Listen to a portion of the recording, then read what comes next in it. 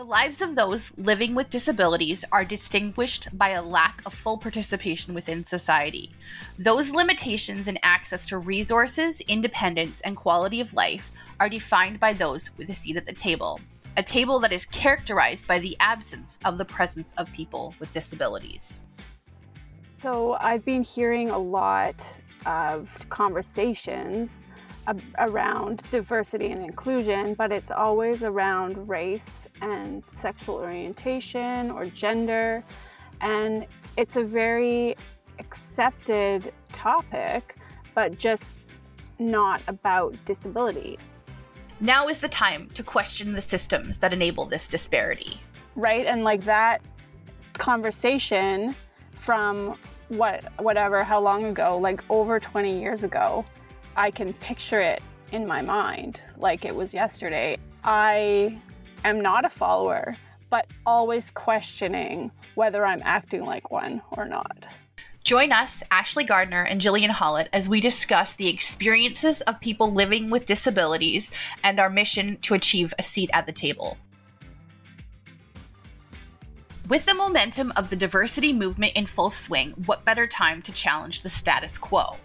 If anybody else had a disability, it was invisible to me. Because of that, it felt a little bit like there was an elephant in the room. From the Oscar-nominated documentary Crip Camp, which has brought the narratives of those living with disabilities into a sharper focus. And they're like crawling up the steps to get to the doors of this building of democracy that they can't access.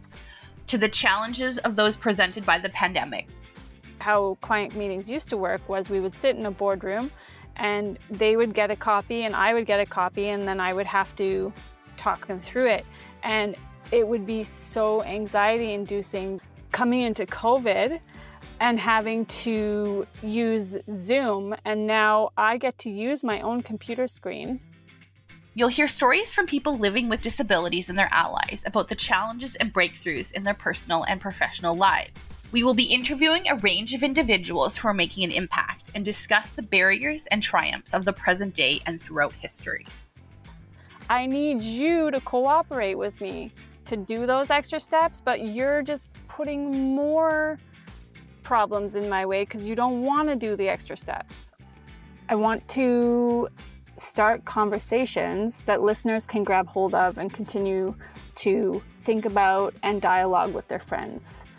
Dialogues on disability that proclaim we are here.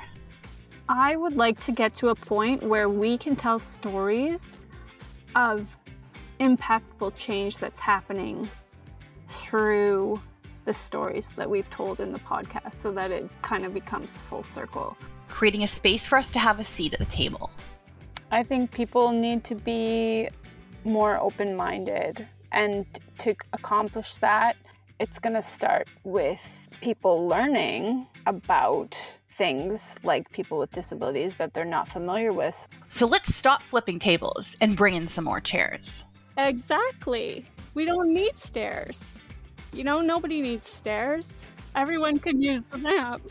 There's the one about why don't you wear glasses to correct your vision? My parents never came up with that idea when I was a kid.